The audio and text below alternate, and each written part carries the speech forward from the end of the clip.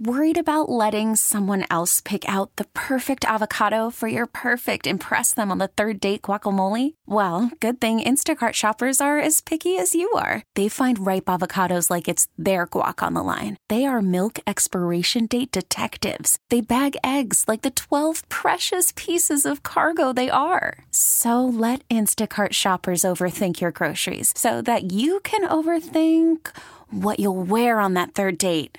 Download the Instacart app to get free delivery on your first 3 orders while supplies last. Minimum $10 per order. Additional terms apply. All news, all the time. This is 1010 Wins.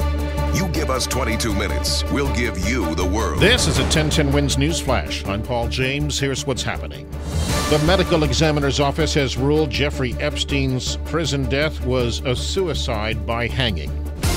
Police are looking to question a man caught on surveillance video carrying pressure cookers and placing them in a subway station. It triggered an evacuation of the Fulton Street station.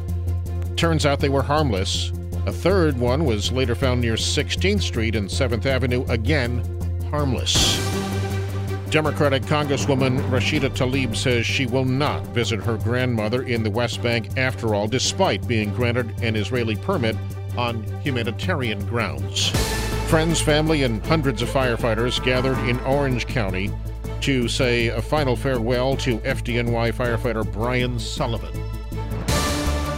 Former New Jersey Governor Chris Christie, who once told a heckler to sit down and shut up, is forming a think tank to discuss ways to bring civility back to politics. President Trump has found a man he mocked as overweight during Thursday's rally in New Hampshire.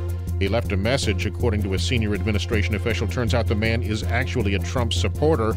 During the rally, Mr. Trump told the Manchester crowd, "That guy's got a serious weight problem. Go home, start exercising." The White House says the president called and left a message thanking him for his support, but did not apologize for his comments. AccuWeather calling for a partly cloudy overnight, humid, low 72. For live and local news 24 hours around the clock, just say play 1010 Wins. We get it. Attention spans just aren't what they used to be. Heads in social media and eyes on Netflix. But what do people do with their ears?